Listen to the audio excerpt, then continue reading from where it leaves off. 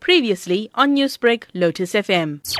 Yesterday, at around about 9 at night, a group of people were standing along the pavement in Alpine Drive in Shallcross when a certain vehicle drove past them.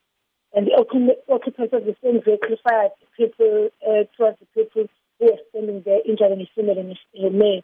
And both victims, aged 35 and 38, were transported by private hospital vehicles to two hospitals, and they died in the hospital. And have any arrests been made at this stage?